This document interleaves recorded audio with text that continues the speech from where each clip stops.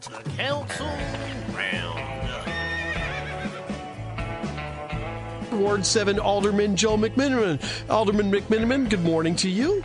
Good morning, Chris and Jim. Good morning, Alderman. Wow, what a council meeting last night where we almost had, I was telling Jim earlier, Alderman, we almost had as much discussion about a copier at CWLP as we did about the spot shot technology. Wow, crazy meeting, huh?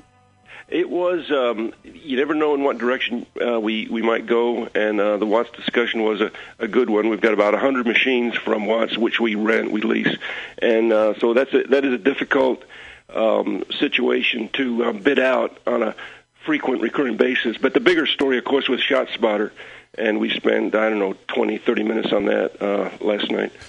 Good discussion on that. Although I want to go back and talk about the copiers a little bit. I mean, in the year 2020, do we really need 100, copying machines and the things that using paper? Aren't we moving to everything all electronic? I can't speak to that too well. I just know that we have 100 machines. I looked at the sheets, and they're spread throughout all the departments. Fire, police, the utility, budget management. Some areas need, if they're on. I can't speak to that, Jim. But you're right. There is a reducing need for the machines, and for everything else. Obviously, we're looking at a real big budget issue here. So let's delve into ShotSpotter a bit. Sure. Well, yeah. and let's start. I know you were one of the no votes on this and concerned not just about the cost, although that was one big issue here. Walk us through your thinking on this. Well, the thinking is predominantly the really dramatic and draconian budget hole we're falling into. We got some forecasts from the Illinois Municipal League. They say expect your income tax revenue sharing to be down 15% in the next year. Expect your motor fuel tax to be down 15 to 30%. But then locally, our video gaming will be it's at zero for several months. Our hotel motel is down 50%. But even the most important one, Jim and Chris, is that our general merchandise sales tax is going to be dramatically down. Some of those big boxes have not been open for a couple of months, like Best Buy. More importantly, our vehicle sales, our car sales are going to be way down. So we've got to be careful and to introduce a new big spending program in these times is a very serious mistake, especially when it's a 3-year contract. I think you mentioned earlier in the program that we're not obligating ourselves just for 1 year, but a year from now, 2 years from now, at higher levels for this new technology for us. 4 times the levels. It's basically going to be 75 now and 4 times that 280 in the next 2 years. That's right, and that could be 2 or 3 additional layoffs we'll have to make, and that's where we're going with this. I'd prefer human intelligence rather than this technology. Bruce Rushton wrote a really in-depth research on ShotSpotter over the weekend. It's online. It'll probably be in the print edition tomorrow. I recommend everyone read that. The technology is not real good at measuring its own effectiveness in terms of crime reduction and actual results from the technology. When you think about it, we are concerned about the shots fired and particularly the drive-bys, those random shots. But if they're in a vehicle and a shot goes off, that vehicle is a mile away by the time the police show up. So I'm not sure how effective it is for that. But then as far as like domestic crimes, a lover against a lover, I think we solve most of those anyways. So, and here's the other big thing, Jim, to answer your question more fully. The coverage area is only 4 square miles. We have 66 square miles for the city of Springfield. So our coverage area is 8%. That's a lot of money to cover only 8% of our territory. Sure, but the 8% where we see a pretty significant portion of the crimes and especially the shots fired incidents. I mean, I know they did select certain areas specifically for that reason. Alderman, when we talk about the human intelligence, isn't that the big failing we've had so far? Is that by the time police are able to get to the scene, they're relying on witnesses who heard a shot, but they don't know exactly from where or which direction. Humans are really imperfect in ascertaining that. And that's if people want to talk to the police at all. Isn't technology something we kind of have to rely on because human intelligence really hasn't been particularly dependable in these cases? Well, we need to rely on all of it, but again, getting back, the cost factor is there. If you read Rushton's article, there are municipalities that are canceling their contracts because of inability to measure effectiveness of the technology. I think when it comes to human intelligence, we need boots on the ground individuals that know what's going on in the neighborhood before the shots get fired. What groups of young individuals, oftentimes against other young individuals, what's going on there, and develop that intelligence so we can start casing people ahead of time, and get the list of suspects early on, and move on from there. But getting back to your point about that 4 square mile area, I never saw statistics about how many confirmed shots fired there were in that 4 square mile area, Jim. And then in talking with our police chief, I said, Chief, I'd like to know statistics on how many shots fired reports, confirmed shots fired we've had in the last 10 years. We don't have that published information, and I don't think aldermen ever get it. And I've asked him for it, and I hope we do get it down in the future so we can actually measure effectiveness. Ward for 7, the shots fired technology. You were talking about canceling, that other municipalities have canceled contracts, and we have a backloaded contract here that we're going to enter into for 3 years that was voted on last night. What is the possibility of the city being able to cancel the contract after the first year, and what kind of penalties would there be? The information that we received as aldermen did not include an actual copy of the contract. I didn't get into that last night with our city attorney. There may be a cancellation with a cost to it. Maybe not. I can't answer that question. It's a good one to raise down the road because we are in just a horrible financial situation. If our general revenue drops by, let's say, 15%, I think we have to think about which 15% of our 850 corporate fund employees do we lay off. That's where we're going to be at. It's not going to be 1 or 2. We're going to be facing dozens and dozens of layoffs or borrowing large amounts of money. It's a very dramatic change in our circumstances of a kind that we haven't seen in 80 years. And Alderman, I know if there's anybody on the city council that's probably already giving thought to this, it would be you. In terms of where do we start cutting if it gets to that point? And it seems like it's inevitable. We're going to have to be slashing a lot from the current fiscal year budget. Have you looked at where we can start to shed some of those millions of dollars that we're going to be down in revenue? Well, certainly you look to places other than personnel first. That's why this contract, Spot Fighter, is a natural. We got down the road. We've talked about signalization and one-way streets downtown. I think that's all off the table now. That was $5 million. That's capital spending, which has to be devoted to other capital spending, which is more important, higher priorities. Other cities are actually doing layoffs. I saw the report from the Evanston, Illinois Council, Peoria Council. They're laying off. You hate to do it, but we got to be realistic. And some pain now is better than more severe pain later. And so I think we got to start really looking at what jobs can. If our library is not open, do we still need 40 paid employees at the library? I hate to say it, but if our tourism is down to 0, do we still need 10 in our tourism bureau? You hate to say things like that, Jim, but we can't print money like the federal government does and is doing. We have to live within a fixed budget. I was really disappointed when we approved our 12-month budget in February. At the last minute, some council members approved a lot of new hires, even though that 12-month budget was itself a deficit budget, meaning that our projected revenues did not satisfy all the projected expenses. And so we were already looking at in my point of view, a bad situation for the long term. I think we really got to be proactive on this, Chris and Jim. All right, the Alderman, listen, thank you. I guess we're just about out of time here in this regard, but anything else you want to add from last night? Yeah, let's end with some good news. we are going to start refinancing our water bonds. That's on the utility side of things, but we have about $200 million of debt.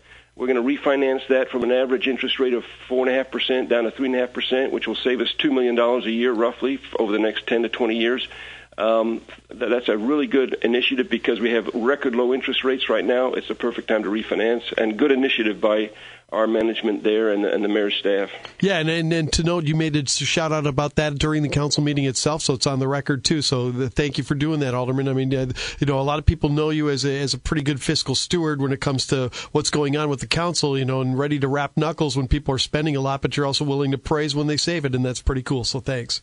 I'd like to come back and talk about the police and fire pension funds. They're in a meltdown. All right, cool. We'll do that very soon. Alderman McMenamin, thank you so much. We appreciate it. Thanks, Chris and Jim. She made some interesting comments at the back end of the council meeting that I wanted to ask her more about it with the Ameren and other places, doing work in various neighborhoods and leaving things a mess.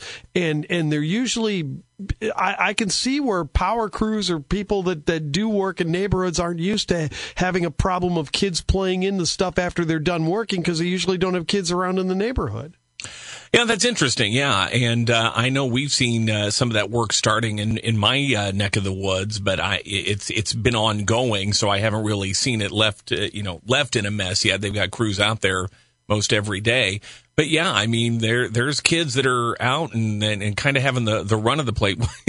What we're having in my neighborhood right now is some neighborhood kid has a remote control car that's really loud, and they're running it up and down the street like all day and, and well into the night. We never had that before, but people just need to be entertained somehow. So that's it. And this thing is loud for an RC car. It is loud. So and the thing too is that I was telling Jim earlier today about the fact that I've got a bunch of apartment or picnic tables in front of my apartment building, and we had kids jumping on the picnic tables. You know what I mean? They're fine for sitting down and having a lunch on them, but they're in a little questionable shape for doing any picnic table diving off them, even if you're a small kid. And it's like I had to be the guy. I had to go down there. Hey, kids, get off those picnic tables. I try to be nice at first, but they don't listen to you when you're nice. You have to kind of, this sounds exactly like my mom talking to me in 1975. It's like it's just like you can't be nice. You have to kind of yell a little bit. Yeah, old man Murphy's just a jerk. Hey, stand by for a second because I messaged. Okay, Alderwoman DeCenzo is calling us as we speak. So, stand by here. We'll see if she's got calling you now on the text here for me too. So yeah, so there you go. But, it says just keep ringing. None of our lines are ringing. Yeah, right. We'll try her again. Yeah, right. Exactly. Try her. We're going to try you, Alder. Is that even legal to do? Anyway, it's 7:44 here at News Talk 94.7 and 970 WMAY. We're trying to connect with Alderman Kristen DeCenzo, who brought this up at the back end of the meeting about the fact that neighborhood crews and stuff are not being so much. What's the word I'm looking for? Thinking about other kids in the neighborhood playing into some of the messes that they leave behind, and some of their equipment and stuff. Yeah. I don't know what's going on here, but there we go, right there. Yeah, there we go. All right, got it. All right, Alderman DeCenzo, thanks for yay, we made it. Woo! Oh my goodness! This is like trying to call Houston or something or whatever. Your phone just kept going directly to voicemail. I'm a busy woman. What can I tell you? Even at 7:44 on a Wednesday morning. Well, because you're working from home. That's now 16-hour days. That's what you told Alderman Redpath last week, right? Yeah. Yeah, I was literally on the phone till 10:30 last night. Oh, yeah. You didn't sound real happy when Alderman Redpath suggested that city managers who are working from home maybe aren't actually working all that much. You sounded just the tiniest bit peeved at that notion. Well, because it's ridiculous. As I said last night, I'm a single woman who works 2 full-time jobs, and now I'm homeschooling. It is Teacher Appreciation Week, and I said, I cannot express enough how much I appreciate teachers after this, even though my dad was a teacher. The job they do 8 hours a day, I have no idea how they do it because I can't do it for a few hours a day. It just about kills me. Yeah, it's amazing. Yeah, exactly. Listen, Alderwoman DeCenzo's on with us on News Talk 94.7 and 970 WMAY. Kristen, you at the end of the meeting last night, you were talking a lot about neighborhood cleanups and things like that. What are you seeing in your neighborhood that these crews are leaving behind that kids are getting into? It's not that kids are getting into. It's just a mess that is being left behind. We've been going through this rail improvement project since I was elected 3 years ago, and it had started before then. But just the whole process of buying up properties and then coming down, and you can see it along 5th and 6th Street, all the houses that have been torn down, all the trees that have been taken down, and then the work crews leave these huge piles of dirt. It's really changed some of these neighborhoods, which is sad to see. So I get a ton of complaints about, the mess they're leaving behind. They're huge trucks that are destroying driveways and, leaving huge ruts in backyards. So it's a problem. I don't want people's homes to be, and lives to be any more disturbed than they already are because of this. Yeah, exactly. I mean, and plus two, the playing factor, because I know you're seeing in your neighborhood, I'm seeing in mine more kids out and about because the places to go to, movie theaters, roller skating rinks, things like that are closed. So the kids are playing in the neighborhood more, and when you've got junk laying around like that, well, that just breeds trouble. Well, and I was bringing up speeding as an issue, as a citywide issue. Where Ward 6 is made up pretty much entirely, except in Trevi Gardens, it's made up of long, straight streets in old neighborhoods. And with the kids home and playing, if they see a car that's speeding by or appears to be speeding by, they're bothered by it, as they should be. I mean, no one wants their child to get hit by a car. And it's just a safety issue, and we have a lot of them. There was we always have these awful accidents on MacArthur. Crossing over into Washington Park from Williams Boulevard to MacArthur is a huge issue. There's a walkway there. There's a pedestrian crossing, but there might as well not be because it's a speedway. 5th and 6th Street's a speedway. That's also in Ward 6. So, we have these long, straight streets that lend themselves to speeding, and it's got to stop. This is another example, again, of where city government, plays an important role in policing, whether it's policing people who are speeding or policing work that's being done and messes being left behind. But, of course, we're facing a pretty major budget crisis at City Hall. And, Alderman, we talked to Alderman McMenamin about this in the last half hour as well. As you were looking at this, what do you see as the solution to the budget crisis we're facing here? Are we going to have to cut back on some of the things we've talked about, whether it's having patrol officers watching out for speeders or whether it's inspectors looking for these other safety hazards and things around town? Because it seems pretty clear that the city budget's going to have to undergo some pretty dramatic revisions. Absolutely. We know that's coming. And right now, we don't have a lot of officers that just sit around and do traffic patrolling. That's just not done. They do it on a limited basis, and they do it when they get complaints from people like me or just, neighbors around the city. But yes, there's going to be a decrease in city services. That is a definite. That much we do know about what's coming up. And given the governor's, 5 phase plan that was introduced yesterday, we're going to be in this for a while. Right now, we're in phase 2, so we're going to be where we are for a while. And I know businesses are struggling, and it's very difficult to see. But as far as the city goes, yeah, we're going to have some tough decisions to make. Some communities have wanted to jump out ahead of where the governor is and try to reopen businesses faster. Is that something Springfield should consider, like East Peoria, for example, has? No. This is a public health crisis of a magnitude we have never seen. For people who are comparing this to the flu, this is not the flu. This is, something we know very little about. Articles came out yesterday that said it is already mutated at least once, maybe more. So we don't, there's a vaccine for the flu. It's called the flu shot. People get it every, fall, winter. We don't have anything for this. We don't have a proven treatment. We have some things that are, that we're trying, but right now it's trial and error. Is working from home 16 hours a day my ideal? Absolutely not.